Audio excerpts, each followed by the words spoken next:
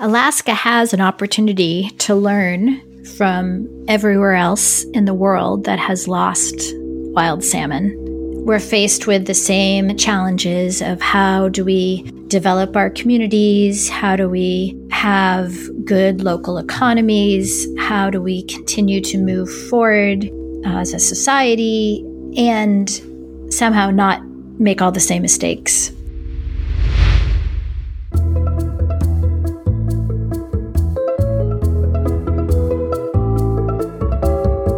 Welcome to From the Field, a podcast logging real-life scientists and their efforts to improve the world one study at a time.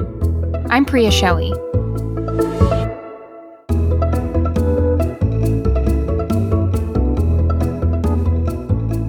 In this episode, I speak with Sue Mauger, the science director of Cook Inlet Keeper in Homer, Alaska. Over the last 20 years, Sue has studied the impacts of climate and land use change in wild salmon streams by collecting water temperature data. Part of Sue's work and personal belief is to connect between people and the wild Alaskan landscape. This crucial realization generated out of a memory Sue had as a child while growing up in the suburbs of Massachusetts. I remember playing in a milkweed field that got completely leveled for a housing development. And that was my first sense of loss of an environment that really stuck with me, like the joy of running around in this field and then to see it being transformed into parking lots and buildings was, I think, really my first sense of loss for a landscape. I didn't feel terribly connected to rivers, to be honest. We didn't live on one. I remember playing in a local swamp, and I didn't feel like the community had any really strong connection to rivers. I think I've kind of reflected on that a lot. When a river isn't a healthy, vibrant place, it doesn't really connect with people. As her interest in science flourished, Sue continued to explore her curiosities on the interconnectedness of water systems through several ecological endeavors. And Sue's first encounter with a salmon jumping upstream was the catalyst in her journey to begin her work with the Cook Inlet Keeper. I feel like my interest in science has been a long and winding road. My dad was a math teacher, so that made me really curious about math. And then I got an internship right out of high school where I got an opportunity to work with electrical engineers. And so I got really curious about that. I ended up with a degree in zoology from Duke University, but really it was my first job out of college where I really got exposed to ecology. And I studied blue crabs in the Chesapeake Bay. And that's when it became really clear to me that being outside and thinking about ecological connections was a really happy place for me. My first experience with salmon was in Oregon when I was starting to learn about the aquatic insects that were in rivers. I was working for the Xerces Society, which is an invertebrate conservation group. We were learning from a bunch of local ecologists and entomologists about what makes a river healthy. And we were hiking up this one river, the Salmonberry River, and I saw a fish jumping up a small waterfall. And having never seen that before, it was this life force trying to move against all of that force to go upstream, and that instinctual drive was really impressive and kind of seductive to see that behavior. Although at the time I was looking at the insects, I think the power of a salmon moving upstream is really inspiring.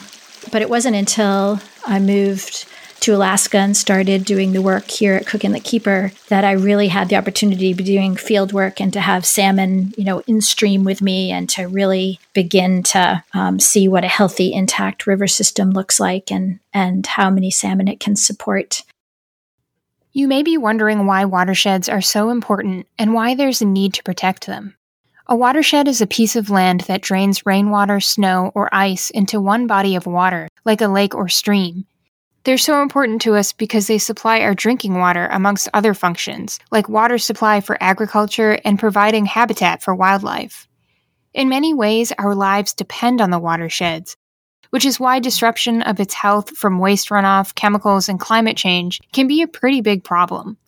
The Cook Inlet watershed in Alaska has stood the test of time, and currently much of Alaska's population is concentrated in and around it. This includes Alaska Native villages, whose centuries-old subsistence hunting lifestyle depends on the watersheds to provide them with salmon. Cook Inlet water and salmon have become interwoven with the cultural fabric and the economy, drawing in many tourists who admire its natural beauty. The Cook Inlet watershed is huge. It's about the size of the state of New York or West Virginia, where most of the people in Alaska live, with Anchorage, the biggest city, kind of in the middle of it. So there's these big glaciers, there's big lakes. We have both glacial and non-glacial rivers. There's this amazing blue color that comes from the glacial flower of certain rivers. So if the source of a river is a glacier, there's all of this ground down rock that's really a fine sediment that we call a glacial flower. And as that flows into the river, it reflects this just gorgeous blue color. We have these other rivers that we think of as like a tea-colored river, and it's this organic, rich, chocolatey color that comes from all the organic matter in the wetlands that watershed might drain. And then we have other rivers that are much clearer, and they have probably a snow melt source of water, and they run really crystal clear. It's a really diverse, varied landscape of rivers. We have bears and moose and eagles that we see. I don't see bears regularly, which is probably a good thing, but I see moose and eagles daily in some parts of the year. And there's just this richness about the sounds and the smells of this place. And I think one of the things that I love most about Alaska is that it is a part of our day-to-day life. It is something that we remark on, what we've seen, what the cycle of the season that we're in, if it's a good year for lupin or fireweed, is it a good berry year? We're very connected to that natural environment. And that's something that, having lived in a number of places on the East Coast and on the West Coast, I didn't have that sense of connection to place as strongly as I feel it here, and that I feel the community really connects to here.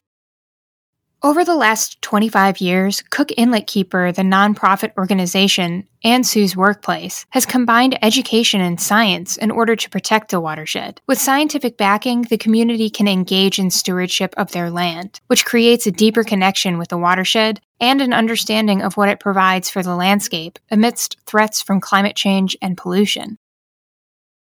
So it started in 1995, and we were one of the first water keepers in the country. There's now hundreds across the country and more across the world. It's a model of organizing around a particular watershed. Hudson River Keeper was one of the first in the country, and we were, I think, maybe the 8th here in Cook Inlet. They are very locally driven. It's about the issues in a particular watershed, and they have local boards of directors. Mostly we're interested in keeping a river healthy, so it's around clean water. In Alaska, we started after there had been a whole bunch of pollution violations from oil and gas companies developing in Cook Inlet. And as part of the settlement for that, we received some startup money. A bunch of folks who felt very passionate about clean water and healthy fisheries and wanting to keep Cook Inlet a vibrant place to live, they helped start the organization.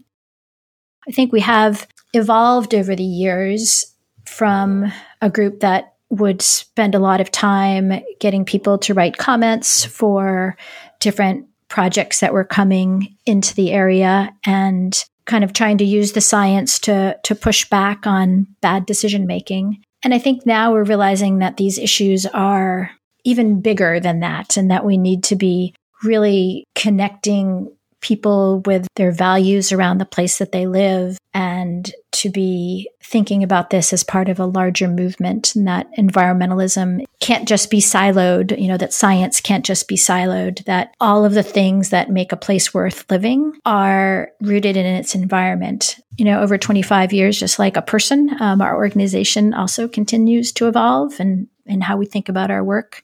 But I'm definitely been very lucky to work in a nonprofit environment that really values science and its role in society and in decision making.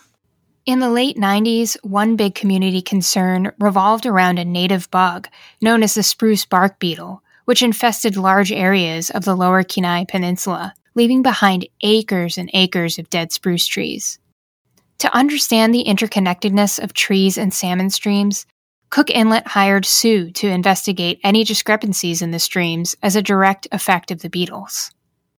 When I came up to work for Cook Inlet Keeper in the year 2000, I was hired to start working on collecting some baseline information on some of the local salmon streams. And that really came out of a community concern about the fact that we had just had a big spruce bark beetle infestation. Here on the Lower Kenai Peninsula, we lost about 5 million acres of spruce forest. And when I arrived here, the trees were still standing. They were mostly all dead. There was this, I really felt like it was sort of a post-traumatic stress syndrome at a community scale where people were starting to see trees fall in their yard that they had, since they'd been on the landscape. People were having to make decisions about cutting down trees. And it really started to change the way the community looked and felt. And people started to wonder what it means to salmon streams when the forest dies. And so that was kind of the place that I moved into, was this real sense of uncertainty about this big change that had just happened. And so it's sort of ironic to be hired to do a baseline monitoring project when really we were kind of in the middle of it. We were looking for some information about how these systems were functioning. So I had this really fabulous opportunity to get to know a place by going out in the field all year round. So I would go out hiking to these sites in the summer and then skiing out to sites in the winter and chopping through ice to collect water samples. Sue decided it was time to collect her own data to see if the warm water temperatures were typical or abnormal for the area. Little did Sue know that the questions she asked based off of her initial research would ultimately become a major part of her seasoned career. The work that has really turned out to be the focus of my attention now for 15 plus years is that one of the things that we found early on is that when I put a thermometer in the river in July, I was seeing temperatures that were warmer than I expected from an Alaska salmon stream. I was new to Alaska, so I didn't really know, but it seemed surprising to see temperatures in the 60s. And I knew that salmon really prefer streams that are about 55 degrees or cooler. I started to ask around, is that, do we tend to have rivers that are that warm? And no one really knew. No one had much data. And so in 2002 was the first time I actually put a little temperature data logger in the rivers. It's a small piece of equipment, costs about $125, and you can collect about 5 years of data. So I threw that in the river, not knowing that that was going to kind of drive my future.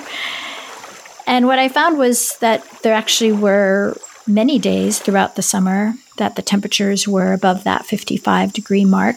2002, 2003, 2004, 2005 were increasingly warm summers here in Cook Inlet. So it was a little alarming. Every year I would pull the data out in the fall and see that we had even more days that were warm and getting warmer. We started to see them top about 68 degrees. So that kind of started this broader question for me is that just these local streams here, or is this everywhere? Are all the streams this warm? I was able to cobble together both the money and a bunch of partners who were interested in this question, and we started to collect data in 48 streams around Cook Inlet.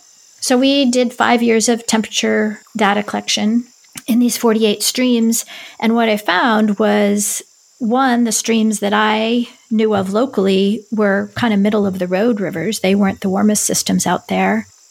And two, that these temperatures that we were seeing in these rivers was not the result of a forest dying, but likely to be responding to the same thing. So the spruce bark beetle infestation that we saw was the result of these warm summers, and the beetles were able to reproduce twice as fast. And we had this huge explosion of beetles, and that was related to our warmer summers. And the warmer stream temperatures were related to that same thing. That work has really kind of been the foundation of what I've done since, in looking at where are those warmest rivers and what are they going to look like in the future.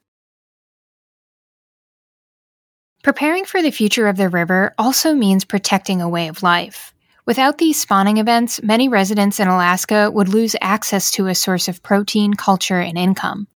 When a lot of us think of salmon, we think of the Salmon Run, an annual event where salmon come from the ocean and triumphantly jump up in the air in an attempt to make their way upstream to spawn in river systems. And I'm sure we've all seen a photo or two of a grizzly bear trying to catch one in its claws. The spawns in Alaska are typically successful because of the vibrant water systems which allow for salmon to move forward in their intricate process of creating new life.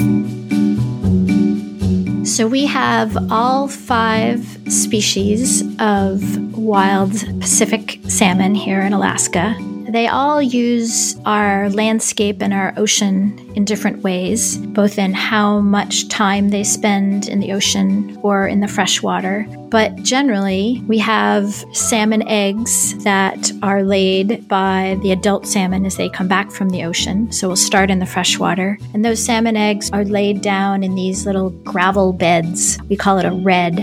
And then the parents die, and the eggs stay in the gravel for a varying amount of time, and then they emerge into these little tiny baby salmon that, depending on which species they are, they may turn around and go right back out to the ocean, or they may actually stay in the river for 1 to 3 years.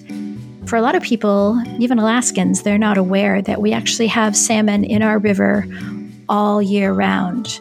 That even under the ice, we have salmon that are growing. It makes that freshwater system super important. It's really that nursery ground for the salmon. It's one of the things that makes salmon so spectacular is they have found all of these different life histories to really utilize all of the diverse habitat that we have. In Alaska, we still have a lot of really diverse intact habitat, and that is why we have such vibrant fish runs. Salmon actually originated, they think, in Europe, and that there used to be thriving runs of salmon. And then on the east coast of the United States, so the place where I was born, there used to be salmon runs in rivers in New England. But I never knew that habitat had been lost long ago from things like paper mills, and that freshwater habitat couldn't support those populations anymore. So I didn't ever know that I used to live on a salmon landscape. And then even in Oregon and Washington, where there still is a lot of memory and culture surrounded with salmon, we've lost an awful lot of that story and that culture and that habitat. In Alaska, we have such a wonderful opportunity to hold on to all of it and to give salmon the habitat that they need to continue to thrive.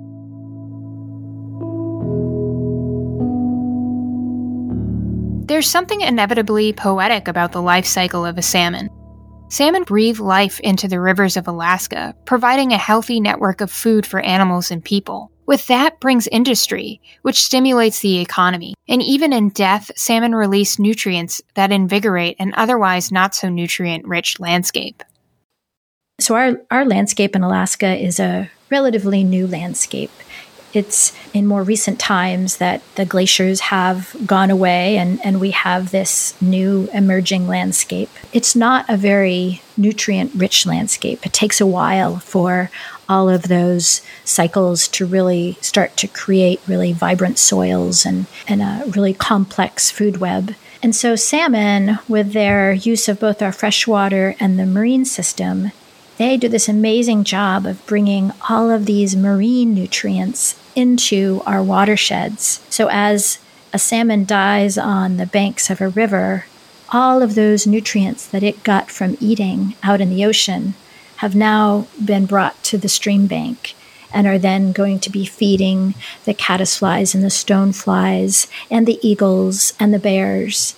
That connection, that transport in the form of a salmon of nutrients from one ecosystem to another is so vital to what Alaska is. For us to have bears and bear viewing and photographers coming to take pictures of our eagles, all of those industries depend on the salmon coming back to our rivers. They've even found the signature of marine nutrients in the tops of trees. So in these old growth trees, you can see the salmon nutrient pathways that are helping to grow those trees.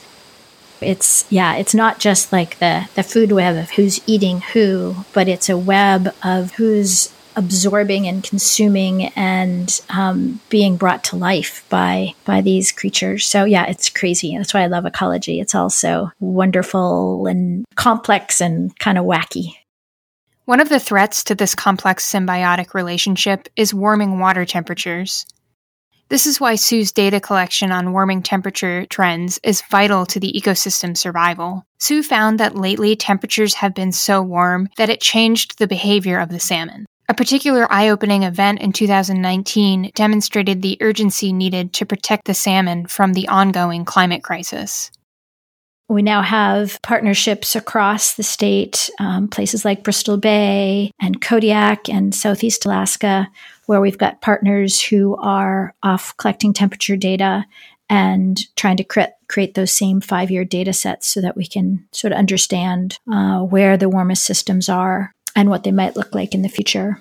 2019 was a particularly dramatic summer. We broke air temperature records for both July and August as the warmest months on record. We saw that reflected in our river temperatures and in fact saw rivers with temperatures in the 80s. So if you're a salmon that prefers temperatures at 55 degrees and you're finding yourself literally in hot water at 80 degrees, that's going to have an impact. And we saw that expressed in a variety of ways across Alaska. We saw fish kills, so fish that had died before they were able to spawn, that they hit those river temperatures during their migration, and either because of the lower oxygen in the river water, because a little bit of temperature can really decreases how much oxygen can be held in the water, or that they just didn't have the energy to move through those systems, that they wanted to move slower because of that heat, and that they couldn't get up to their spawning beds in time. And so they were found with eggs intact inside them, but they had not spawned. So that's a whole lost generation. In other places, we saw the fish just holding down low in the river in a colder part of the river before moving upstream. And in some cases, that was for 10 days. And that's a long time for salmon to be holding. We know that they're having both a physiological and behavioral response to these really warm temperatures. So for some of these river systems where fish actually died before they spawned, those adults are fish that are not going to end up in somebody's smokehouse. So in some cases, that became an actual, specific case of people not being able to get the fish that they needed for the winter. Sue explains that the behavioral responses of the salmon has left both the local community and commercial fleets with a choice: adapt and understand the vulnerabilities of the ecosystem, or lose the opportunity to harvest healthy salmon. If you live in a particular place, in a particular village that relies on one river system for your salmon, you're a lot more vulnerable to these changes in climate. For the commercial fleet, they tend to rely on a much larger watershed, a much larger set of rivers that they can profit from. They can, even if one river isn't doing well, another river may be doing just fine. And so that commercial fleet has a little bit more resilience to these changing conditions. But we did see that in some cases, the and this is getting into some of the management of, how we manage our fisheries. We have a Department of Fish and Game, which does a great job at managing our fisheries, and they have a lot of local tools that they use to help them decide when it's time to start fishing and how many fish can be taken. And they have what are called weirs on the rivers. These are basically kind of like a fence that allows the water to move through, but it tunnels the fish into one part of the weir so they can be counted. And those counts they're counting the number of fish that can go upstream and that will be able to spawn, and that will be the eggs for the next generation of salmon in that river. But what we found this year is that some of those rivers were so warm and the fish were holding downstream of that weir that there were a lot of fish, but they hadn't been counted. And so the fishing couldn't go forward until those fish moved upstream, because the managers have to make sure that enough fish get upstream for future generations. So that's an interesting challenge that we now have, is how do we get the tools so they know what the river temperatures are, they understand what's going on, they understand that the fish might be there, but they're just behaviorally responding to that temperature, and to give them some more tools for making sure that they're making good decisions for both the fish, but also for the fishermen. So we're seeing, I think, as our climate crisis continues, that we have real winners and losers in this. And I think it's really important for people to understand these patterns so that they understand where their vulnerabilities are.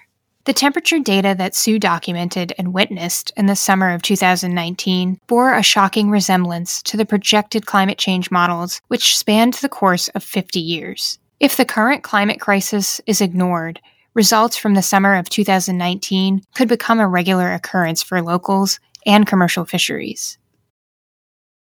Yeah, we had a paper that came out in the Canadian Journal of Fish and Aquatic Sciences that looked at those 5-year data sets that we had collected in Cook Inlet streams.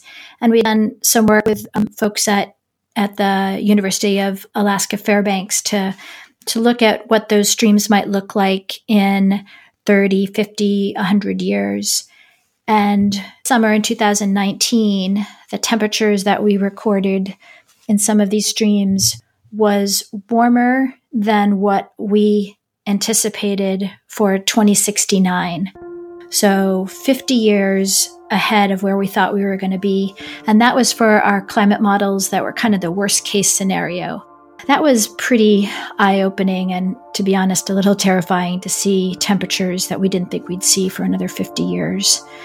And I think for many of us in Alaska, this summer of 2019, really it took the cautionary tale that we've been talking about or hearing about and really brought it home to the reality of what it's going to be like to live in this warming climate.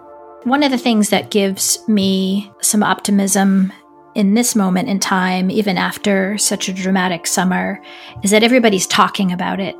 And to me, if we're talking about it, then there's some hope. Because I feel like for the last 20 years in doing this work, people have not really, that, it's, oh, that's very interesting. And, thank you for your work.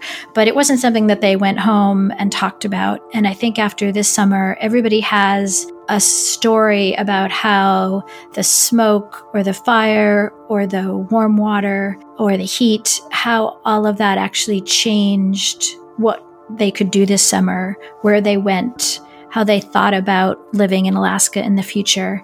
And those conversations are what give me some hope, because out of those conversations come some solutions and some forward momentum to tackling the root of the problem, which is our carbon emissions. Due to the expansiveness of the water systems in the area, Sue explains that it's important to gather data from multiple agencies in order to jointly combat the effects of climate change. This is something that could fill in several blanks for Sue's data collection and offer important answers about warming trends. Sue and her colleagues have set out to create an infrastructure to properly communicate these vital data sets among scientists, but she says the progress is slow going. So after we started to collect data in more and more streams and work with a variety of partners, we discovered that not just is our data sets fairly scarce, we also haven't solved some of the challenges of sharing data. If I had 10 partners, some of them from the university, some from different state or federal agencies, and some from a tribal organization, we all could use the same method to collect the data. And we've actually helped to write some of those protocols so that we have a statewide method for collecting temperature data in Alaska. But we haven't solved the problem of how we actually can share that data and how we manage all that data. A lot of the work that's happened since we have done some of those big regional studies has been to figure out where we can begin to share information and how do we create publicly facing databases? How do we archive data for the researchers of the future who are going to be curious what temperatures were like 50 years ago? And how do we begin to create some standardization of that process? As with most things, the real challenges tend to be the people problems, and the data is just a way for us to realize how we've created systems and frameworks that get in our way of doing really good work. I think there's a lot of new tools out there that help move us to solving these issues. I think more and more, as we want to understand how climate is being expressed on global scales down to local scales, this need for sharing data is going to become more and more critical. I hope that the obstacles that we figure out in this process with stream temperature will basically break down those barriers for all the other data sharing needs in the state. And, there's lots of people thinking and working on this. And it's really, for me, it feels like a real breakthrough because 20 years ago, we were very, very far from actually getting everybody on the same page about the need to share data collected by a variety of people. Collecting a broader span of data points allows Sue and the Cook Inlet Keeper to present their relevant and urgent work to the public. It brings that connection between people and nature even closer and challenges scientists to keep their research as current as possible. The challenge of working for a nonprofit organization is that often our issues are pretty big, and sometimes it can be a challenge to work from a small community-based group to find the resources to look at some of the bigger questions. For me, this is a challenge, but it's also one of the reasons why I love working in a nonprofit environment is that you really have to push yourself to stay relevant. We're a membership-based organization, and it's important that the membership feels like the work that I'm doing as a scientist is relevant for clean water and healthy salmon, which is why people are members of our organization. So it really forces you to stay relevant. That sort of gets back to finding meaningful work and having that connection to people and a river system. We've got this, what I think of as really exciting technology where we can actually map the surface temperature of a river from an airplane 1,000 feet in the air. So a plane with this thermal imagery camera can fly above the stream channel and actually map the surface of the river at about a 2-meter pixel scale. That to me, I've always been very jealous of the oceanographers who would always have these really cool color maps that they could show about surface temperatures and circulation patterns. And they just had this great imagery. And now I'm happy to say that as a stream ecologist, I too have really cool color maps of the surface of the river temperatures. What's neat about that is you can see where these groundwater connections are intersecting with the surface water. And we can actually map that all out. And then we can talk to a local landowner and say, hey, you have a really critical piece of habitat on your property. We know that you love this river because you bought property on this river. So let's talk about ways to actually protect that. I think that's a really positive, proactive step that we can take to trying to give that river as much chance as possible to continue to support the salmon in a warming world.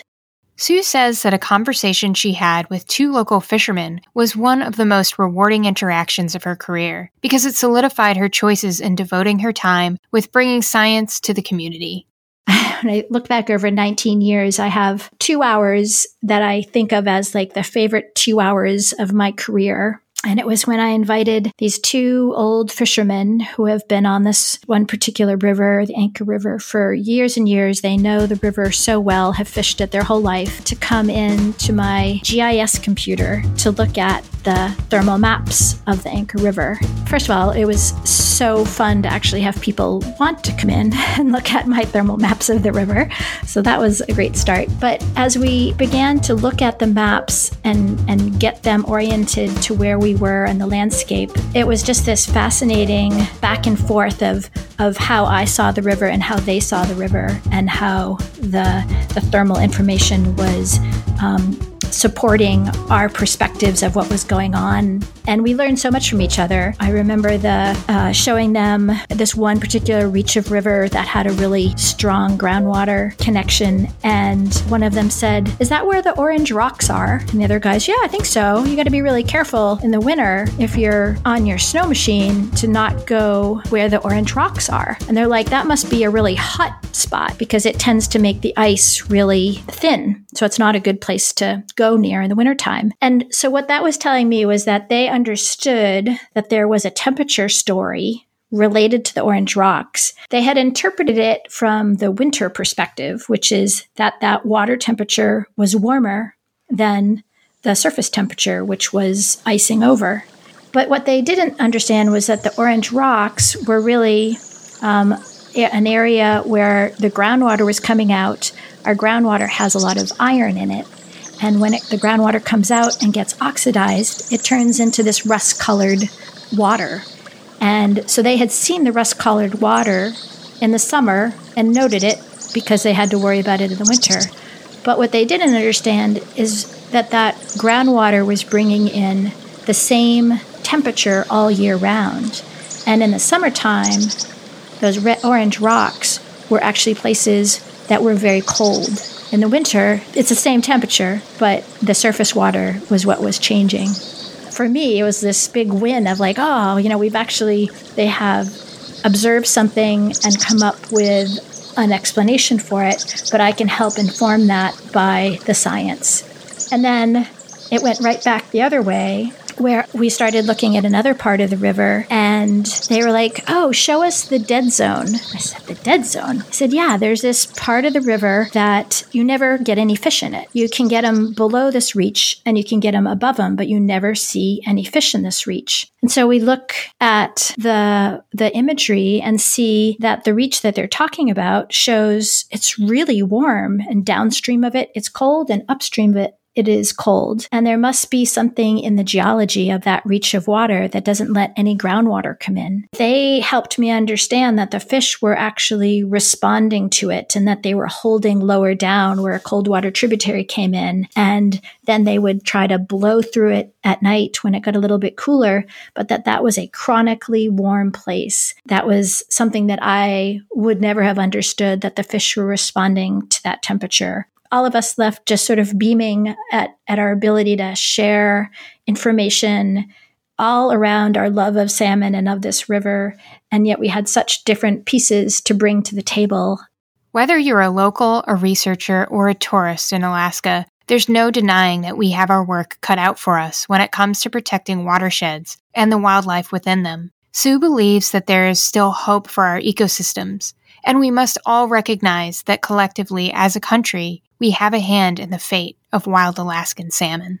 Some days are harder than others to work your way through the headlines and to feel hopeful. But I think there's a lot of people out there who are doing inspired work, who are really thoughtful and have great intention and vision for the world. And I think if we spend a lot more time paying attention to those people and those visions, I think that we can get ourselves through the climate crisis and come out on the other side even happier and healthier. You know, the joy of Alaska wild salmon is something that I know that not everybody will have an opportunity to experience, in a river system. But I think, they're Alaskan wild salmon, but they're American wild salmon. Like, we all have a stake in having wildness in the world.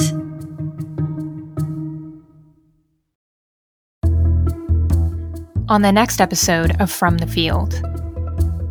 And so a lot of our work is trying to look at how the bears are changing their behavior in response to their environment, and how well are they able to adapt to the changing conditions, and how long might they be able to sustain themselves in those different areas. And at some point, we just changed the rules so much that the bears can't persist in an area. From the Field is written and created by me, your host, Priya Shelley. Original score by Dylan Gladhorn. Special thanks to our guest, Sue Mager. If you enjoyed this episode or have something to say, please leave a rating and review on iTunes. Don't forget to subscribe to our mailing list at FromTheFieldPodcast.com, where you can receive notifications about behind-the-scenes photos, show notes, guest links, and more. From the Field is part of a Pillowcase affiliate program. Pillowcase is the world's first 100% compostable, eco-friendly phone case. I actually happen to have 2 of my own. If you'd like to learn more about how you can purchase an eco-friendly phone case, visit FromTheFieldPodcast.com/Pillowcase. Pelacase.